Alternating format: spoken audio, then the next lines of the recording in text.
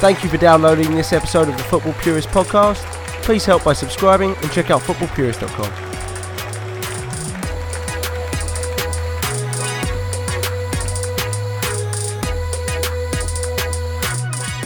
We are back with another episode of the Talk On podcast, and Liverpool scrape a 1-0 victory. First 1-0 victory, I think, in the last 50 years. Not a very typical Liverpool win, but we're going to go ahead and take a look at it. Before we do that, quick word from our entire creative department, Cisco. Hey guys, thank you for having me on. I'm excited to talk about our creative growth and some of the new things we have coming up for football purists. Thanks, Francisco, for coming on. So we brought you on to help us, build this website, change the brand, and just make us more appealing to everyone who's listening or who follows us. Can you first off tell us a little bit about yourself and your background? Yeah, of course. So I have been in professional sports my whole career. I started with Real Salt Lake for Major League Soccer, then worked for the Columbus Crew, both in the marketing departments. Then I've worked for several brands within the sports marketing departments, helping brands utilize sports as an avenue to reach their target demographics. And for the past few years, I've been a FIFA licensed agent, and I've represented players from throughout the world and helping them not only on their career side, but as well as their endorsements and their image and their marketing and their branding. So, ever since I've joined Football Purist, it's been a very unique and natural growth for me to be able to help our brand, Football Purist, to grow and to become something that we could be proud of. And I think that's where we are right now. Yeah, and you were just talking about branding. Can you tell us a little bit about the rebranding of Football Purists and just how gorgeous that new logo is? Yeah, guys, listen, I'm so excited. I aside from being proud of our product and what we have out there for our listeners and the people that read our website, I'm super excited and proud of the new logo. As we all know, the old logo, the F and the P with the circle, was very neutral and it didn't speak much to what we were. So what we wanted to do was to tell the story of who we are with the logo, and not just with the logo, as you guys have noticed and as our listeners have noticed. The intro and you will notice the outro of this specific podcast and our website have changed. We now have a shop and we really want to become cutting edge in the creative side of things. So let's talk about the logo. So we wanted to take it from just a normal logo to a soccer specific logo, a football specific logo. And, we have several different elements that speak to that. Why don't I just start out with talking about the shield? If you guys, as you're listening to the podcast, if you can, go to our website and check out our latest post that will explain this in detail. But as you look at the shield is in form of a coat of arms. And coat of arms are something very family oriented and something that is carried with a family name. And we wanted to identify that as well with our brand. And we wanted to tell our story of who we are as a family, as a community. And that's why we selected the shield to start off. Then we moved to the stars. We moved to the stars, and the stars represent three main things. Number one, our community. Secondly, football and its purity of form. And number three, the channel, Football Purist, our blog, our website, and everything that we're putting forward together to allow our community to consume football in the most purest way. It's beautiful. It is just an absolute beauty. Everyone, please go to the website, check that out. It is absolutely lovely. I do see some other things on the logo, some supporters with flags on it that you put in for us. What's the significance of the supporters right there? Yeah, listen, I wanted to involve the supporters into the logo, right? I mean, without supporters, football would cease to exist. And football fans are so unique to our sport. I can't name of another sport in where people take flags and chant and have a flag and scarves, etc.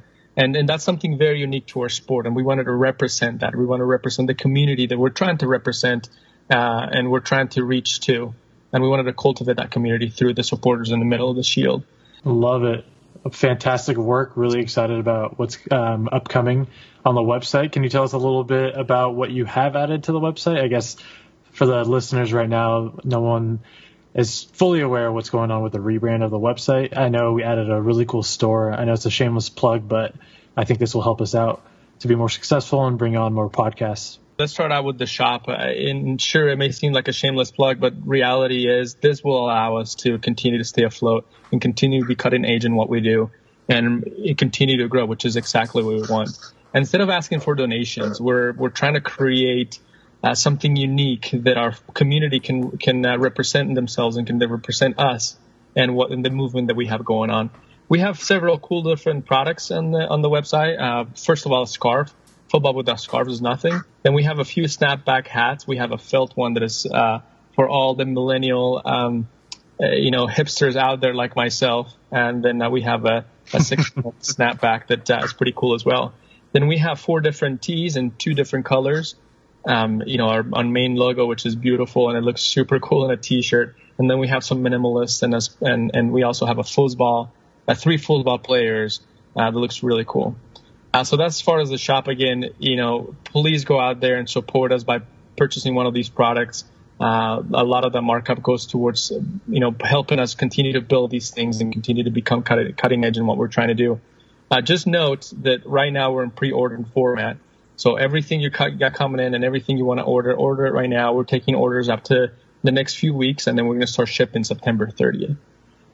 Then, when you go into the page, first things first is we have a pop-up, so don't get annoyed by it. This pop-up is pretty simple. If you have an iPhone, it allows you, or it teaches you, explains to you how you could add us to your home screen. And it looks similar to what an app is, and you just tap the app instead of having to search us on Safari. You just tap the app, and it automatically pulls up our website. So as you pull up our website, that pop-up comes up. Once you're done it, exit it, and it will never come up again. And then our most recent posts will come up, and you will see our podcasts, our articles, and everything that we have going on there. Then we have the About page, of course. It explains a little bit more about Football Purists, about ourselves, about who we are, and who, all the 20-plus contributors that we have on our team. And a lot of hardworking people deserve a lot of credit. Then on the second tab is the podcast, the 2 main podcasts we have going on, Talk On Podcast and Purely Arsenal, and direct links to the iTunes. And then, of course, contact page is necessary on every website, so everybody can go out and ask us questions, submit suggestions, even volunteer to speak on our next podcast. We would love to hear from you. Awesome. And then on the top left corner, another shameless plug, our 3 main social media outlets. Please follow us. Make sure you're following us if you're not already. And we're super excited about the website. It looks really neat, and I think that you guys are going to enjoy it as well. Yeah, thank you very much, Francisco. I mean, a lot of that is obviously due to you, and it looks great because of you. We got a Toreros and a Torrejon now on the team, so it's nice that we can get these R's rolling here. And everyone out there, thank you very much again for listening and supporting. Obviously, it means a lot, and really hope you enjoy the new revamp and new rebrand that we're going through because we got a lot of guys working hard on it, and I think it looks great. So, Francisco, thank you, and let's go ahead and get back to the pod. And we're back with the Talk On podcast. On this episode, we are going to go ahead and review the Palace game, go back to front. Then we're going to go ahead and give our seat index ratings, and we'll go ahead and look forward to the Hoffenheim game at Anfield. Tonight with me, I have Ali G. Ali, what's going on? And let everyone know what we got going on as well with the website. Hey. Yeah, super excited. Thanks for having me on today.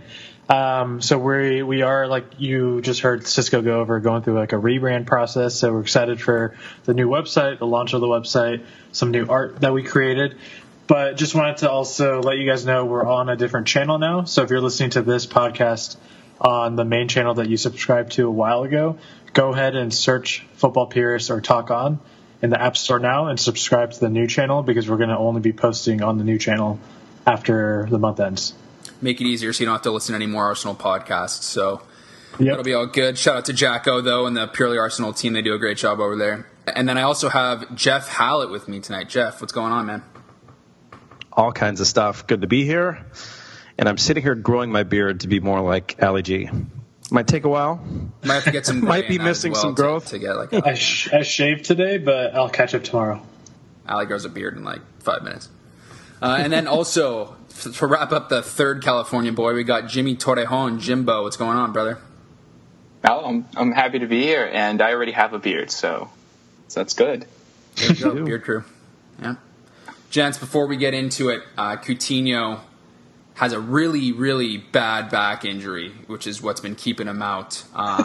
So, it's not an excuse. He's hurting. He's hurting real bad. So, has there ever been a time where you had to get out of a certain situation and you used an excuse? I want to know what that excuse was, like the sort of most outlandish one, I guess you can think of. Jimbo, let's go to you first. Oh, I don't have an outlandish one. I literally bailed out of a panel interview for the next step in, I think it was the City of Westminster Police.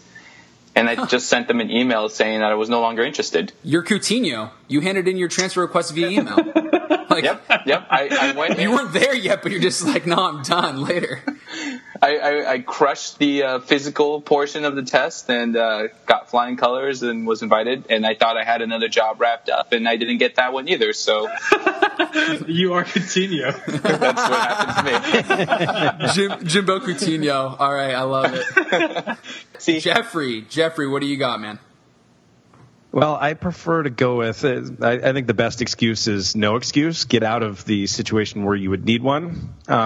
And, of course, it applies best to people you don't want to see again or things you don't want to do, of course. Yeah, I've done that with you guys for over a year now, I think. So. Yeah, of course. So we used to call it the South Bay slip, which is just to simply disappear before the excuse is needed. So, hey, there you where's go. Jeff? Right? Like an Irish goodbye, is that what it's called or something like that? Yeah, something like that. Allie, what do you got, man? I think as you know, I don't know if everyone knows, I'm just super superstitious. And when Liverpool was about to win the league, the season 13-14, it got to a point where everything I did I thought it made it like a big difference to you had to how sit we in the played. same seats every week at the London pub, dude. You were like, no. Last game, you were 2 seats over. Get over there. I was like, dude, holy shit. And you were serious. So, yeah, I didn't go out for like 3 months because I didn't go out one game and we won really well and played well. So I stopped going out the night before games. So I don't really have an excuse. Funny but part that was my is excuse. true. My excuse was I'm just superstitious. This is true. I thought you were going to say something about your cats, because you can just use that all the time. God, I just don't want to become the cat guy online now. You Oh, already no, are. it's past that, cat. wait, Joey, I'm sorry, just to cut in real quick. Ali said he's superstitious. I have someone I know who he started dating a girl, and he said he was going to base whether he was going to see her again or not, whether Liverpool won the next game or not with her watching. So there's your excuse. If Liverpool would have lost, he's like, I'm out. Oh, that's great. Just like a coin flip, basically. Get him on the You never pod. know these days. And we had our boy Brian Painter, who was at the Irish American this past week in New York for the Palace game, and he got some fan reactions. So let's go ahead and listen in to these fan reactions. This is Brian Painter with the Talk On podcast, brought to you by thefootballpurist.com. It's Saturday morning in downtown Manhattan. I'm on the way to the Irish American to watch Liverpool take on Crystal Palace.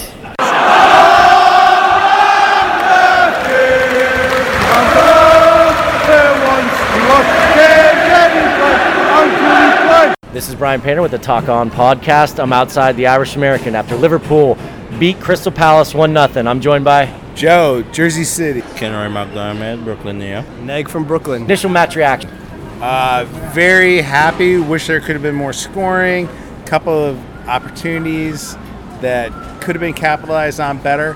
But it's a win. That's what counts. And really just sort of more the second half domination, which we've seen, which has been like sort of, that's like almost like the trademark of since Klopp has showed up. Yeah. And it was, which is the exact opposite of how it was under Rodgers, where it's like get a lead in the first half and then just try and defend. Yeah. And Good victory.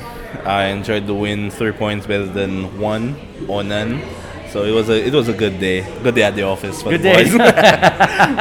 boys. Klopp made 5 changes. Klavan, Milner, Sturridge, Robertson, and Gomez. How do you think he set up?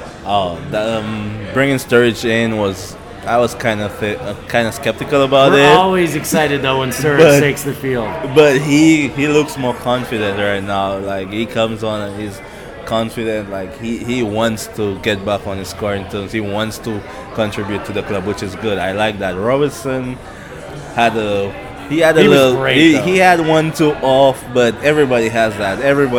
But he had an amazing game. I enjoyed that. Klavan was solid at the back. Although Matip was getting rid of everything, but Klavan was there. Matip looked really good today. They held Benteke in check. Yeah, they had the back pocket. He was always in the back pocket. They had him. Yeah, They it was had him. brilliant. Set up pretty well. I think the reserves, the backups, they're pretty good. You know, they can go on any team and they can start. And left back Robertson looks sharp. Yeah. He looked like he could deliver a ball from the wing, and the Sturridge up front. Yeah. Come on, we love Sturridge. Studs looked good on the ball, didn't he? He does. He looks sharp. He Always looks looks sharp. Looked sharp. What do you think of Gomez at right back? It's not my first choice. Not my first choice. He doesn't attack as much, but he's solid in defense, and he doesn't have a mistake in him. So yeah. Overall, how was the performance? It was a little flat. A little flat? Yeah, I don't think we had enough creativity in the midfield. Again, is lacking. The runs were there. They were just not doing the right things. They weren't taking advantage of Mane's pace and through balls. It was a long ball game, and it's not our style. Who's your man of the match? Mane. Mane. Scores the goal after I just slacked him off. Yeah, no. Mane's man of the match. He's the one who scored the goal, and he was a difference maker. Salah looked good, too, when he came off, though. Yeah, he did. Who do you start? We got Hoffenheim on Wednesday for Champions League group stages. I don't think there was a lot of optimism about that initially, but I think it paid off. The focus right now really should be on Champions League, and I think that's where the focus was. That's why there were these many substitutions or new players, and it looked dicey, but it worked out. It played out well. Robertson looked. He looked great, didn't he?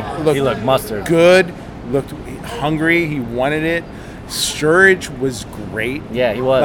Sturridge was really pushing hard and playing hard, and in a way that you haven't seen Quite some so time, much yeah. in 3-4 seasons. Who was your overall man of the match? Man, ultimately, it's got to be Mane, just because he scored the goal. But it is crazy just how dominating in the second half. But then when Salah comes on, it just became that much more. Yeah, Bobby moved back to the middle, which is where he should be. I agree, Mane was brilliant. I'm going to say Mane because he scored, but Firmino had a great game. He was getting back on defense. Yeah, oh yeah. He was all over, just working so hard. And, if he's bummed out about the whole Coutinho situation, it's not showing. Who was your man of the match? Oh man, my man of the match got to be Sadio. Sadio, Man. I can't believe nobody's given a shout for Robertson yet. Robertson, he was good, but Mane's your man. Mane came out when we needed. He stepped up when we needed somebody. All right, so we got Hoffenheim on Tuesday. Champions League group stages at stake. Give me a score prediction. 2-1 again. 2-1 again? Yeah. Liverpool? 2-0. 2-0. Oh man, I would say Liverpool 2-0. Liverpool 2-0. Yeah, we gotta keep a clean sheet. We gotta keep the clean sheet. Fantastic. Ken, thanks so much. This has been Brian Painter with the Talk On Podcast. Thank you, Painter, as always. Appreciate it, and thank you to everyone at the Irish American. Moving on. Very un-Liverpool-like to get a 1-0 victory, especially against Palace. Yeah, Benteke missed a sitter, but Liverpool had their chances. They just couldn't convert. Let's go ahead and just go from back to front. So, Ali, I'll start with you. Back five. So 5 changes. I guess there was a debut for Robinson. He was phenomenal, in my opinion. I thought he did really well. Klavan came in to deal with, I guess, the second ball against Benteke because Matip dealt with Benteke. And I thought Klavan made Matip play better. And Gomez came in, your boy, Big Joe Gomez. I think he was pretty he was hesitant to move forward. I don't know if that was his instruction from Klopp, but he played well. I thought he was just defensively stout. I thought Milner tucked in for Robinson really well when Robinson was making all those runs up to get some beautiful crosses in. So I think that defensively, the team did really well. We didn't really concede too many chances from them, except for that Benteke miss. But other than that, I thought the defense did pretty decently against the Crystal Palace side that we've had trouble with the last 3 times, even though they didn't have Zaha. So I think that's the reason why Klavan might have played. But I'm happy Lovren was dropped.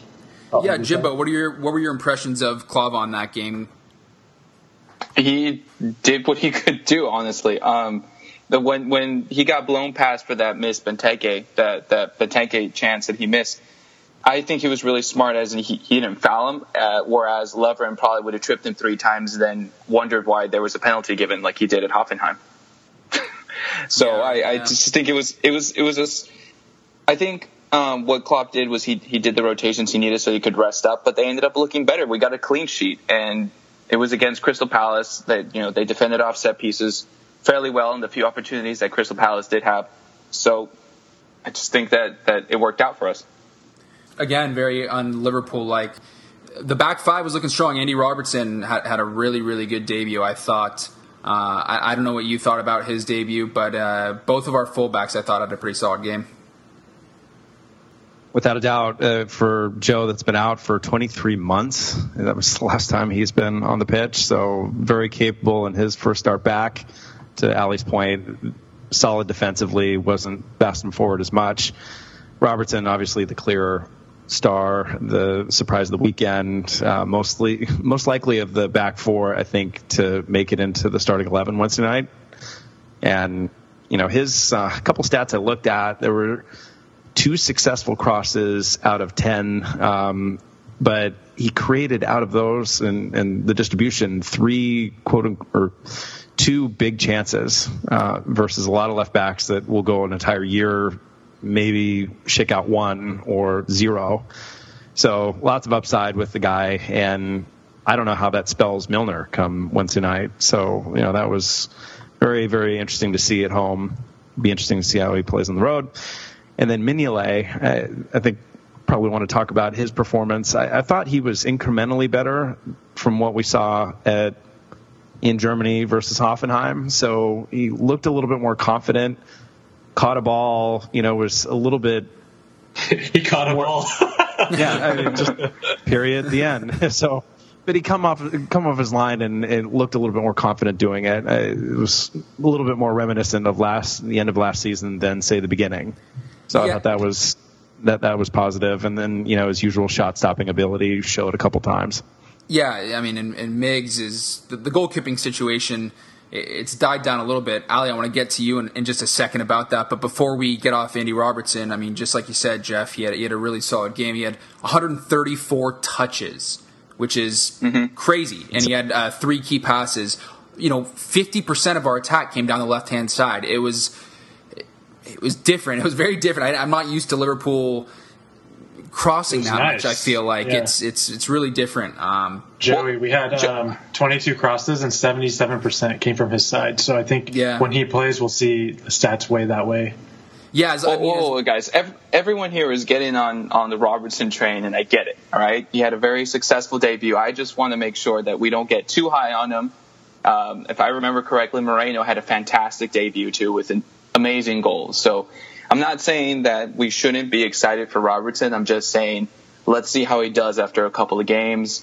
Let's not put too much pressure on him, and hopefully he will continue on this trend. No, that's fine. Those are very impressive. That's absolutely fine with me. I mean, and listen, Jimbo. I mean, the thing with him is I don't think there's that high of expectations on him, to be honest. I would have been happy with Albie starting again. That's because I love Albie. I'm a little biased, but I mean, I really don't think that there are crazy high expectations for him right now. There might be a little bit more just because of the lack of transfers. So he's just one of 3 transfers right now. So there might be a little more focus on him. But I still, especially with his price tag, I don't think there's a lot of weight on his shoulders. And just like you guys were saying, he was getting to really attacking positions. I'm just hoping that our midfield is going to be able to cover for him, because if he won't be able to keep many games up like that, right? Like that's going to be one of his better games of the season, probably because he had a great game.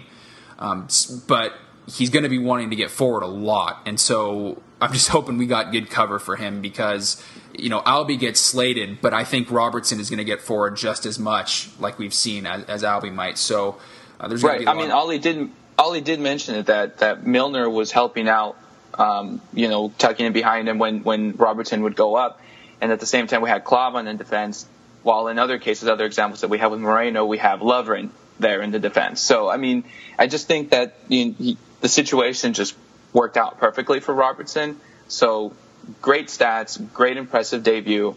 Let's just see how it continues, though. I want to get back to that keeper situation really quick because we haven't brought it up, actually, since we've been talking the past couple weeks. Ali,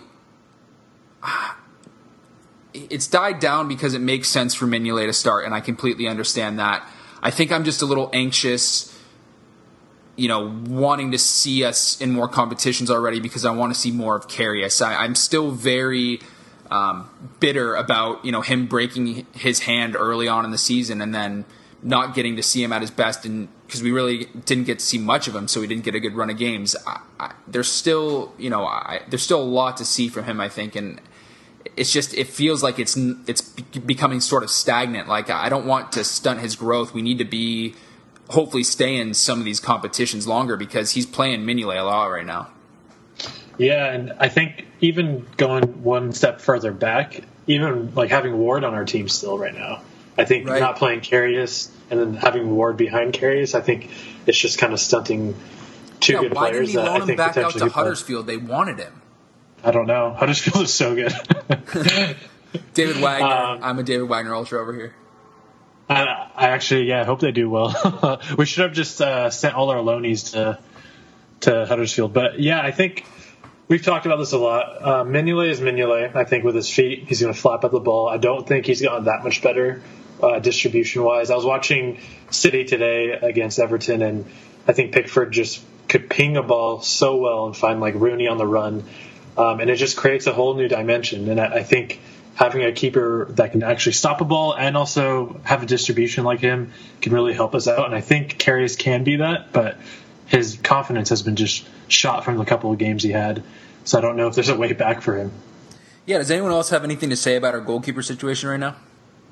I mean, I would be anxious to see Karius as well, but I mean, it's kind of like what you said, Joey. It's stagnant right now, and it's working for us, but there's nothing to look forward to, right? Which I think is a problem, because what's going to end up happening is that before we know it, like, our goalkeeping situation is going to be like our left back situation was or is for such a long time. We won't be finding that next solution, that next person who will actually take over that role and actually do a good job for us for many years to come. So I'd like to see Karius. I'm like you. I was at the preseason match in which, Karius broke his hand because Lovren got in his fucking way. So I was really excited to see how he would have performed the season before, and I still want to see what can happen to him, because I'm at that point right now where I believe in the players that Klopp recruits and wants. So he recruited for Karius, he picked Karius, we bought him, and we still haven't seen him because of unfortunate circumstances.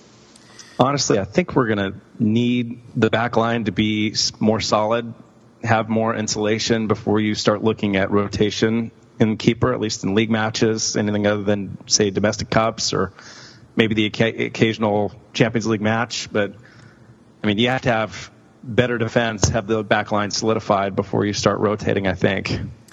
Yeah, and it hampered us this year, everything that happened last year. I was really looking forward to, when we bought him, at least I know Ali and I thought he was going to be starting right away, and he was the guy. And I was looking forward to having that last year be the year for him to just bed in and start growing. And now, like, we're saying right now, and Jimbo just said, it's just slowing down. Like, there's nothing to look forward to right now because we know that he won't be playing. But if he got more minutes, which we hope he does, Jeff, like you're saying, I understand why he's not playing in Premier League matches right now and the Hoffenheim matches right now.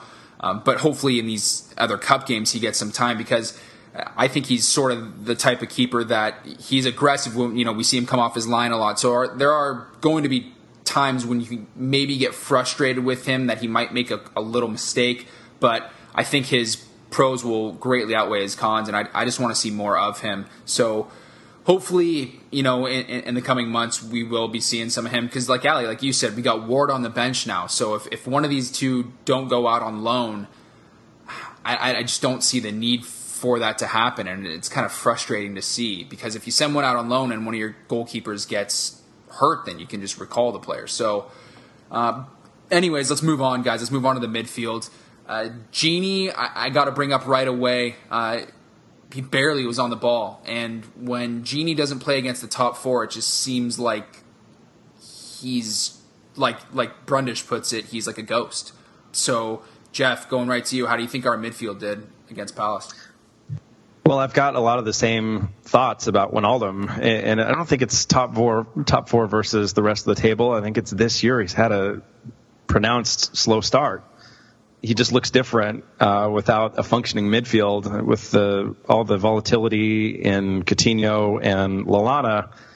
He just doesn't look like he did last year. He's not holding the ball, goes missing for most of the match. So very different player than what we raved about in 16-17. I hope he gets back to it, but we're not there yet.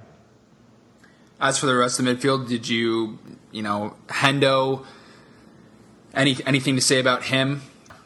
Right. So Milner on the left side, I thought, put in a job done sort of day. Like, looked solid both offensively, defensively. Nothing really to be concerned with, and that shows valuable depth for Klopp. So that's what that's all about. Henderson looks classic Henderson in the first half of the year. Challenge with him, of course, is can he stay fit for the full duration of the campaign, which is why some of my thoughts about him, maybe thinking about moving him on come from. But I like to see Henderson when he's as good as he is and playing fit. So I want to see more of it. Just love to see it for a full season. Yeah, Jimmy, what are your thoughts about Milner in midfield right now? Milner and Henderson were having a contest to see who could pass backwards and sideways the most in this match, because they wanted to keep up their pass percentage up. That's what they were doing. And you know what? It's kind of like what Jeff said. It job well done. Majority of the possession was with Liverpool. We have a clean sheet, and there was no obvious mistake from the two of them, but there was also no creativity. Now, Henderson every once in a while will pop in those balls, right? And which I enjoy, but since there's no one really working around him, because Genie, unfortunately, as you guys already mentioned, wasn't like Genie's whole game was a good example of when he missed that opportunity he had in front of goal before Mane scored. When the ball lands in front of him and he takes too many touches, and you're just like, you get out of your seat because you think he's going to do something and then he doesn't. That's pretty much what his whole game was like and what it's been like for the past couple of games. So I just think that we were very, very fortunate that Liverpool came up against Crystal Palace, who didn't take their chances, didn't really put as much pressure, and the midfield, they were just solid. So there was nothing there to be excited about or even to be upset about, which, again, it's just keeping the pace and not moving forward, which is bad. Yeah, Ali, we all know that our defense on set pieces is an issue, but something that we didn't expect to happen at the beginning, or, let's just say maybe a month ago, would have been our midfield. We would have thought that might have been one of the strongest points of our game along with the attack, but having Lallana, Coutinho, Genie the way he ended out the season, Emre, Hendo, it's actually one of our weak points right now, in my opinion. What do you think? I totally agree with you. The injuries have set us back. I thought Coutinho would be our star in the three, pushed back into the three because of Salah. Actually, I think Milner has been a pleasant surprise. He came on, and I didn't really have high expectations for him, and I think he put in a really good shift. He ran the most out of anyone on our team. He was helping Robertson on the left really, really well. They were getting along really well on that left side.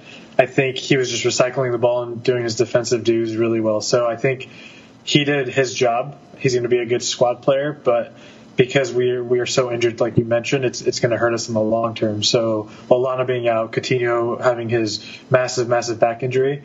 Yeah, it's tough. You got to put heating pads on those. You got to loosen it up, Get some acupuncture or something. I'm sure they're doing everything they can to help him out and make sure he can get back as soon as possible. Well, Ollie, with a complete fit midfield, is Milner in there? He's not in there for me. Okay. Is he in there for you, Jimmy, or Jeff? Depth, no. Definitely not starting 11. You know what? It depends.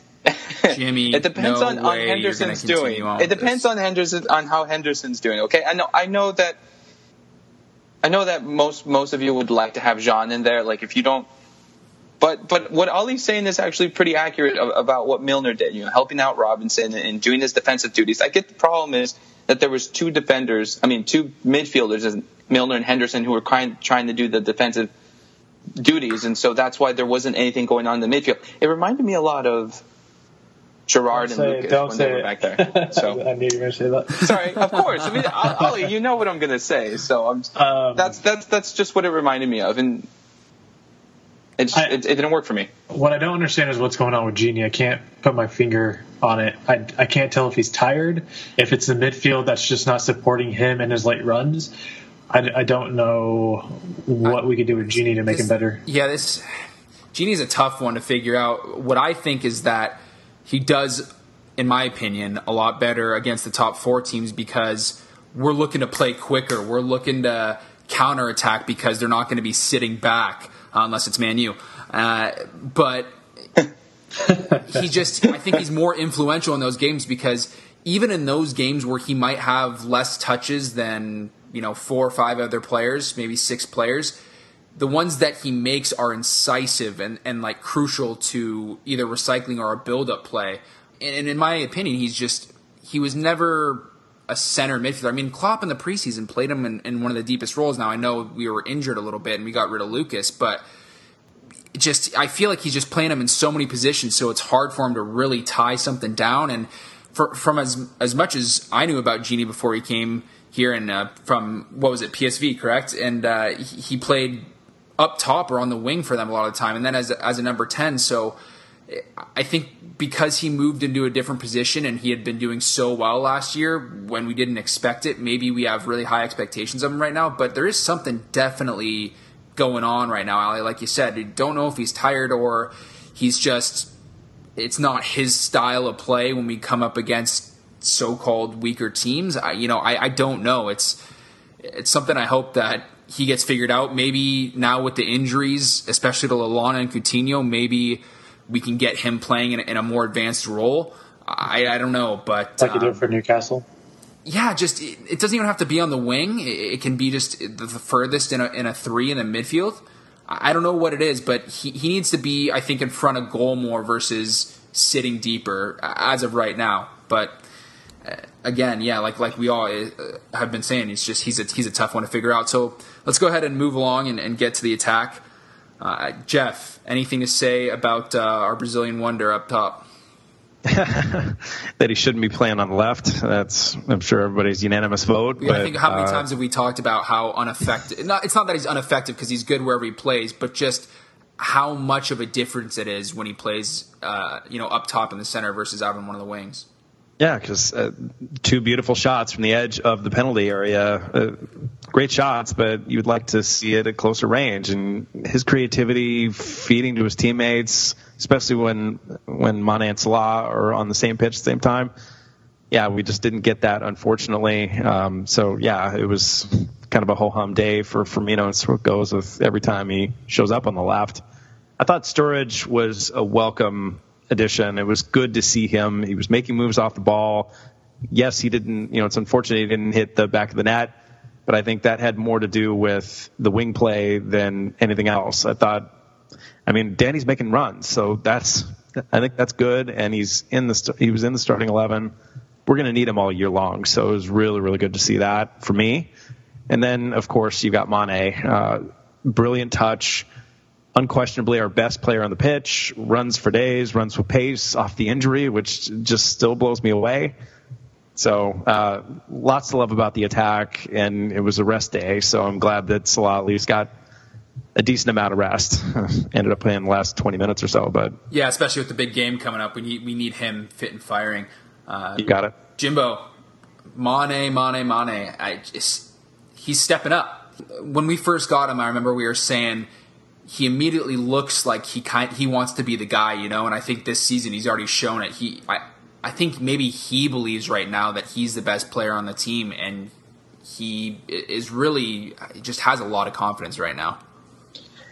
Do any of you guys know exactly what Mane's injury was? Because I believe that it was a meniscus tear. I don't think there was an actual tear, was there? I was just wondering because, having a meniscus tear of my own where they repaired it, and watching it also in other sports, players tend to come back fairly quickly. But I'm not to take away from Mane the way he has responded to the injury. But you're right, Joey, what you said. I think this whole Coutinho fiasco has been a blessing in disguise for Mane, where he feels like if he puts in the work now, he can be recognized as the best player, the best player that Liverpool has, the one who always gives everything he has, the one who doesn't give up. And I love how he always, when he scores at Anfield, always goes towards the main stand. He's always pointing up there to the fans. That's something that I really, really appreciate. Mm-hmm. I think for him in this game, even though he was putting in his most effort, there was maybe a slight disconnect with Sturridge. I think Sturridge needs to build that chemistry with his teammates because Mane is used to having Firmino right there in the center. And the thing about Firmino for me is he might not have the acceleration, but he does have the pace.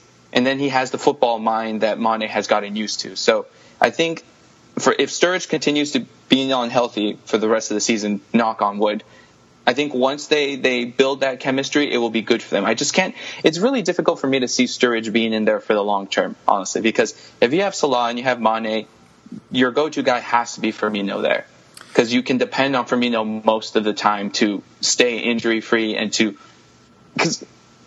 build a good understanding with his wingers. Because the pass that he gave to Milner against Hoffenheim midweek is an example of what Firmino can do with two people running in front of him. Now, of course, Milner's not the paciest of people, but that's the type of pass he can put into Mane and Salah. So I'm really excited to see that. Yeah, and I think most of us agree that Sturridge isn't the starter right now, but Ali, that's something that's so great to have, is Sturridge on the bench. And I actually think this was the right game to start him.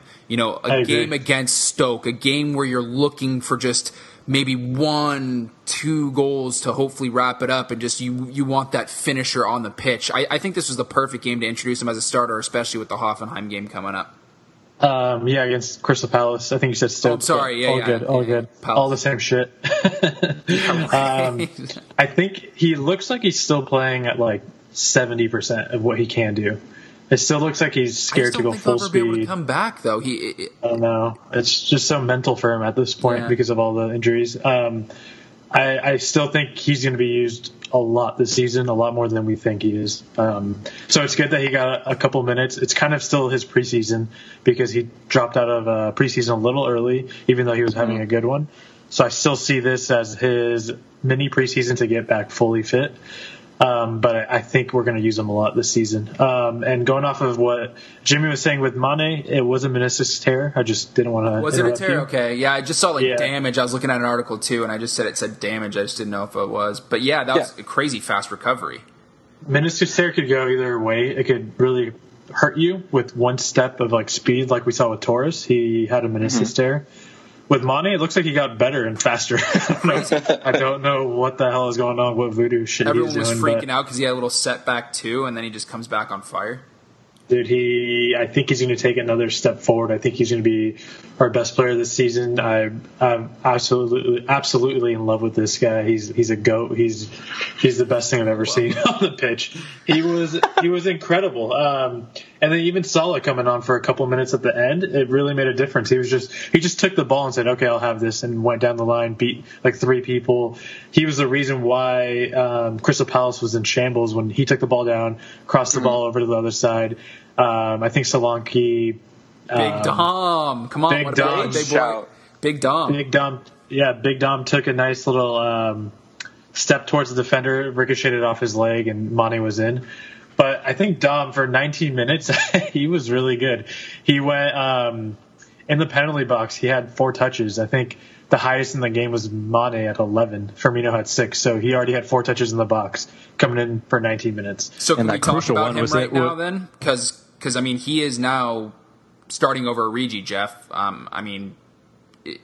Not starting over him, but he's obviously taken his place probably as our 3rd striker right now. What does that say? Sure. It's a dream scenario for me. I think I was predicting an Origi loan at the end of last season, and I think, who knows? God willing, we might be headed there because, he's completely overtaken his choice in the pecking order. And, to your point, Allie, like the dude had an impact within seconds. So that assist went down. He was in the game for barely a minute. So that's the effect he has in such a short amount of time. And, it reminds you a lot of Sturridge, his impact on a game when he comes in. Interesting stat, talking about Mane, and this is borrowed from Allie with the great beard. With or without, sort of the win above replacement stat, which we don't really have in football, but looking at the points per week, per game, with or without players, Mane is like dramatic. It's 2.17 points per game with Mane, 1.58 without. Yeah, that's crazy. Coutinho, 1.8 with, 1.88 without. More. 1.85 for Lallana, 1.75 without. So, kind of shocking. You value Coutinho so high. Mane's the real celebrity here. Yeah, and just shout out to Brundish. Those are his stats on Twitter, not mine. I'm sure. Does he have a beard too? I'm sure he does. Okay. Jimbo, I don't dislike Origi. I just, like I've been saying for a while now, I just don't see him as a true number 9, and that's the difference with Solanke with me. I think Origi plays better on the wing, on the left wing. Personally, I think he likes to take a man on and cut in a lot, and we've seen some of his nice curled fucking finesse ways right into the right into the corner. So the difference though with me is Big Dom looks like a true number 9, a striker. He seems to have it all. Well, it seems as though Dom is everything we were hoping, or Klopp was hoping, Origi could turn into. And Klopp hasn't even had that much time to work with Dom. I agree with everything you guys are saying. As soon as he came on, I felt as though there was penetration inside the box, which led to that Mane goal. And we would get that from Origi when he was on form, which was before his injury. So, I mean, there's nothing. Can we afford to let Origi go? Because at this point, if we can get 10, 15 million pounds for him, I would take it. Really? You would take 15? That's it? No, you're right. Let's go with 25. I'm sorry. Thank you, Joey. I feel like he's got to go for at least 25 in this market. He's still. I mean, listen, he's still a good player. He's still. We don't let Jimmy negotiate the deals. Well, I mean, if we negotiated deals, we might actually get something done. So. Oh, there it is. On that note, we got to take it into the seat index, gentlemen. I need a positive seat index, something that got you out of your seat this week, and a negative one that got you slouching back. Jeffrey, what do you got? It was kind of a toss-up. It was between Barcelona declaring defeat on Coutinho, so that was really I was out of my seat.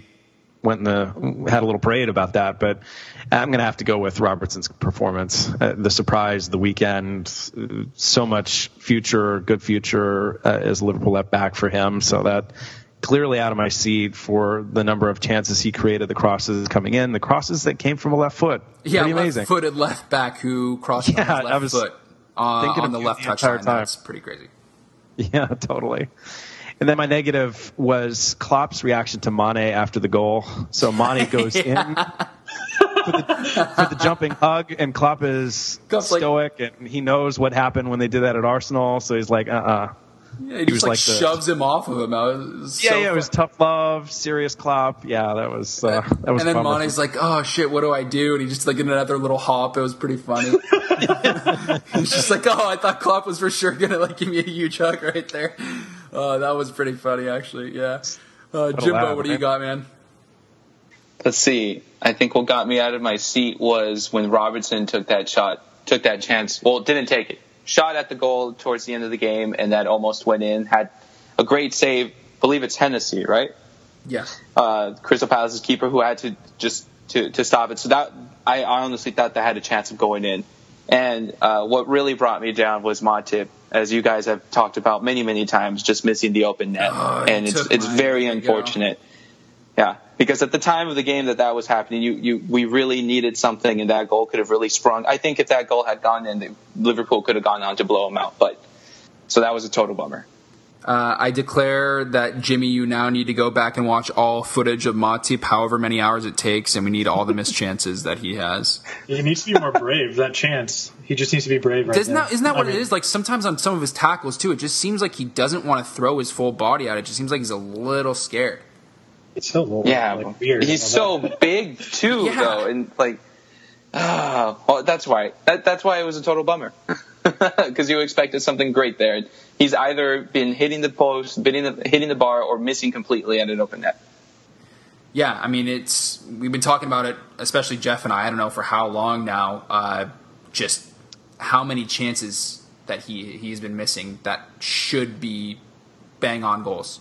So, pretty frustrating. I agree with you. Ali, what do you got? So I have two good ones. Can I do two really fast? I have to do two. Benteke missing the shot in the opener. Damn it, you both are taking it. It was too good. That got me out of my seat. So happy. No handshakes. And Klopp's impactful subs for the first time. I feel like ever. Subs. I feel like we always slate him for his substitutions. This time, got it. I feel like we can all be happy for him. But I feel as though it's because we actually have choices now, Ollie. We didn't before. We did before. I don't think he trusted them as much as he trusts the new people. Although my positive now is that we didn't concede from a set piece. So anytime we don't do that, that's usually my positive, I would think. Luck or skill, doesn't matter.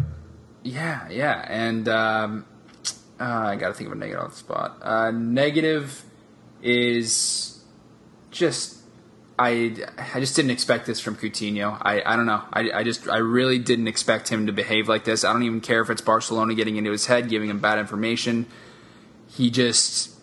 I guess it's the ones that you never expect that'll throw you off like that. But, I mean, this one's just... It's a little disheartening, actually. I was like, oh, man, one of the players that I loved the most, and now I'm just losing, like, basically all my feelings towards how much I love the little magician. It's just so... Never fall in love with a player. That's so true. I mean, it's impossible not to in love with a player and fall in love with players, though. I mean, it's not like... I've been super guarded since I started. I love Torres. The first shirt I buy with a name on it, I think it was November and then he left the next month, which was December. So like 20 days later, and after that I'm like, okay, I'm not going to fall completely in love with a player, and I'm never going to buy a shirt with a player's name on it unless it's someone like Gerrard, because you can't. It's impossible. And then they completely destroy you, which Torres did. So that's ever since then, I've had a hardened heart for the past however long that was. I think it's coming up 8 years now. So. Shout out to Luna for buying a Coutinho shirt last month. All jokes aside, there is an upside to this, right? Suarez, when he went through all of this, and he was arguably just as bad in his situation. The timing's a little different, but he went through his. He never refused to play. Well, he went through his hero's journey, but came back and delivered an amazing season. So I'm thinking that there's still some of that left in Coutinho. World Cup year, quality of player. If he wants to get back in the Copa, who knows what could happen? And if he comes back better than we had hoped, then that means challenger for the league, especially if we get someone in the back line. Coutinho doesn't have the drive that Suarez does. Yes, it's completely different. I think there might, Jeff, I want to agree with you. Like I want to, I know I'm always pessimistic and I want to be optimistic, but I just don't think that Coutinho has the same mindset that Suarez does. Suarez never refused to play. Suarez would do anything to get in between the white lines and just get a game in. Like, it could be anytime, anywhere. He's just a completely different mindset. And it's weird because, Klopp made Coutinho captain when Hendo and Milner aren't captain. It's a lot of the time it is, especially now with Lucas gone, it's Coutinho now. So it's just weird that he's acting like this. If Brazil sees leadership qualities, and apparently so did Klopp, you don't want to see this from someone like that. And again, not even fall in love with the players. Like, I love Bobby more than I did Coutinho. And I've even said that for a while now, even before any of this happened. So, Right. It's just this. I think it's just the fact that I never would have expected this from Phil. Like, we all knew he wanted to leave. You know, we all, again, we keep saying it, like the heir to Iniesta, we all know it's going to happen. But I just didn't think it would ever go down like this. It's kind of making me start to dislike the player, which, you know, whereas before, you know, we all loved him. Let's go ahead and move on. We got a huge game coming up. Huge game coming up against Hoffenheim. Obviously, great to come back with a win, 2 away goals, huge and crucial goals. Wagner, looking dangerous, missed a really big chance against us on that rebound from the initial shot. That was actually a pretty good save by Miggs. Ali, we're at Anfield. We got 2 away goals. Do you see this going any other way but us come out on top? Oh, man. My super stitious out of me is saying don't answer this question. But, yes, we're going to win. We're going to be in Champions League. We're going to sign everyone we wanted to sign at the beginning of the season. We're going to fight for the league, and we're going to be good. Do you think that had anything to do with it, Ali? Like maybe even Van Dijk right now? I mean, it's clear. You would think not, because from everything we've heard, from all that's been reported, is that he only wants Liverpool. But we thought for a while now that maybe some of the signings, the qualifiers, were maybe a bit of a bugaboo. I think it has a big thing to do with it. I don't know what kind of payment structures or different structures are going into their wages and what they do, where they play. That could be a big thing. You saw what was leaked. I think Liverpool leaked the the bid from Barcelona for Coutinho. It said must win CL, must be Ballon d'Or, must wait for Everton to win the Champions League to get all the money back. So I feel like Champions League does have something to do with the negotiations. Yeah, and there was 40 million of that was priced out like that. It was funny. And you have an ultimatum. They're losing it over there at Barcelona now. It's without a doubt. And especially now with Neymar just tearing up the, dare I say it, terrible French league, but he's still just dominating. He had some ridiculous goal the other day. He and Iniesta breaking ranks against the club. Messi reportedly unsettled. I mean, it is not a good place in Barcelona right now. Yeah, very interesting to see what happens. Hopefully we get Suarez back in the next 9 days. What is it? So we'll see. But going back to Hoffenheim, I say we're going to win this. We're going to close it out, and it's going to be fine. I think we're both going to press. It's going to be the same exact thing as we saw at Hoffenheim, but we're at Anfield. It's going to be a little better for us attacking-wise. I do see them as a big threat still. The way they press still can hurt us, but I think the only way they'll score is probably set pieces again. Yeah, Jimbo, I know it was away from home last game, but they controlled a lot of the possession, which isn't very Liverpool-like at all. I think it was one of the lower possessions Liverpool has had in quite a while. So being at Anfield, you just don't expect that this time around. I wonder if some of the players from this past weekend will get some sort of consideration because of the shutout, because of the clean sheet. You have to wonder if there will be some changes from last week's team. I would hope that Liverpool have a majority of possession, or at least it's a little bit more even. I think, didn't Hoffenheim have 70%? So it was high, yeah. Yeah, but as everyone said, possession doesn't win you matches and goals do, which Liverpool did end up getting. But I think it's a very dangerous game to play at home. Because Hoffenheim could have very easily been up 1-0 because of the penalty. Right. And they could have had a couple of more chances to extend their lead, to have a couple, maybe 2 or 3 goals. So I would hope that Klopp is considering some of the players from this past weekend. Yeah, Jeff, do you make any changes to the side? That's the side that played against Hoffenheim last week. Yeah, I mean, personally, Moreno out, Robertson in for me. Alexander-Arnold will take over at right back, and I think everything else remains about the same. I just would love to see Robertson in that game. I figure with this short of notice and, the player needs to kind of earn his stripes through. I just don't know how you would spell Moreno over him, given Moreno's defensive frailties. Ali, do you Do you bring Emre back in? What is this lineup looking like you compared to the lineup that played at Hoffenheim? I think I keep it the same as we played at Hoffenheim, use Klavan instead. Robertson, I think because of how well he played, I think they'll try him again. Personally, I don't know. I just don't know because we played kind of a deflated Crystal Palace side who already had lost a game and didn't have like their Zaha. So I just don't know. Hoffenheim's a whole new beast. Yeah, I think Moreno with Klavan will be better than Moreno with Lovren. So I think it's just, I don't know, it's a toss-up between Robertson and Moreno. Yeah, that makes sense, and you can tell because Klopp doesn't trust Moreno right now, and not to say that he trusts Andy, but especially because he had Milner covering for him a lot of the time, but I think he just knows that his fullback options right now, left fullback options, are pretty much strictly attacking, unless he puts Milner back there, which he says, pretty much he's not going to be doing potentially for the rest of the season because he said now that he's a midfield player. So I'm hoping that we keep pretty much the same lineup. I would substitute Klavan, even though, we all see when Klavan gets a run of games. He is a player. He's a 5 million pound player from Augsburg. That's what he is, right? But that's saying a lot when we want to choose him over our 20 million center back from Southampton. Just kind of where we're at with that. So, Joey, you saw him get smoked, Olayed on the left side by Loftus-Cheek, yeah? Yeah, that was bad. Yeah, I was about to ask that, Joey. Would you rather have Milner in from the weekend, or would you rather have Klavan in for the weekend? Considering how well Robertson played with kind of those two in the squad with him.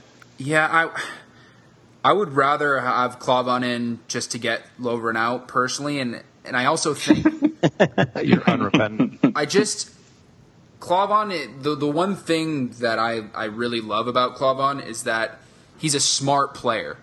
He's a very smart player. He's not as athletic, obviously, as Lovren. He's not as aggressive, but he's a step ahead of Lovren in between the ears. And so he just, for me, I think going into this game with 2 away goals, trying not to make as many mistakes as possible, I would probably choose Klavan if that was the decision with Lovren. For this game, I would choose Klavan with Robertson. Probably, I would like to go with that.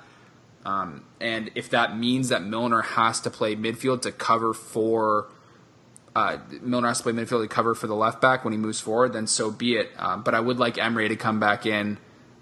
I want to keep seeing Emre in that deep role. So we'll see. But gentlemen, it's another big game. It's another crucial game, and it's going to decide a lot of our happiness moving forward, I think, in the next couple months. So it's huge, and hopefully work will be putting the TV on tomorrow. So, gents, before we get out of here, I'd like to get some score predictions for you. Ali, score prediction. 2-1 Liverpool. Jeff.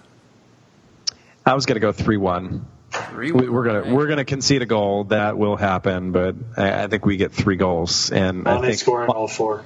Yeah, but Mane, I see Mane and Salah as active in this one, and I would love to see Solanke in the second half nail one in the back. Jimbo. I got to go with 2-1 as well.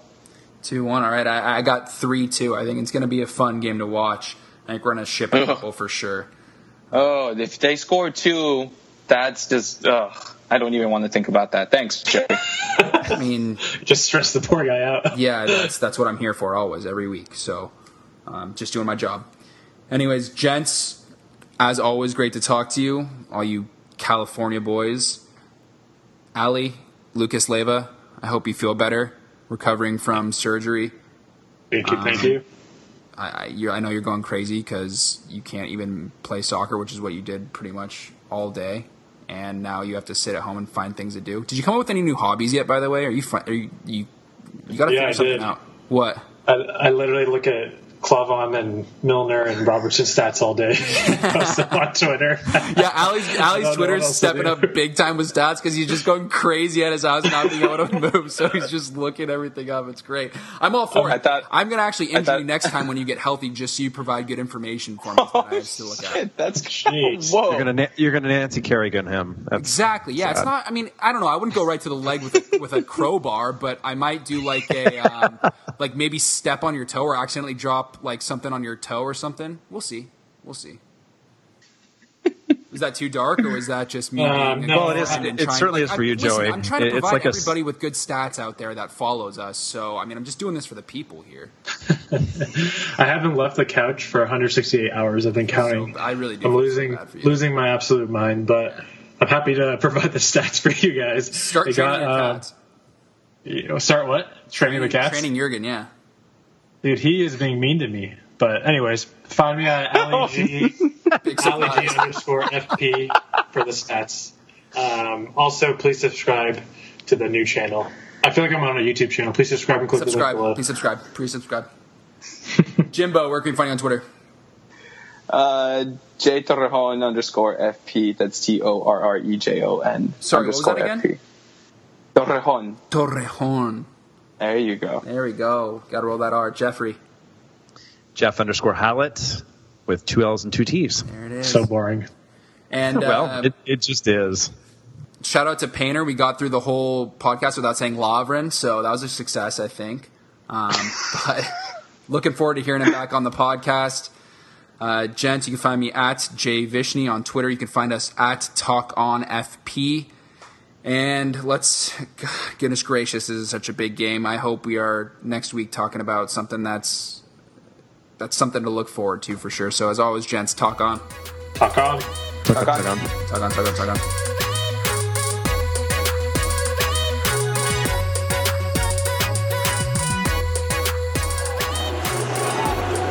The sheer euphoria pouring out from everyone, managers, players, supporters. How about that?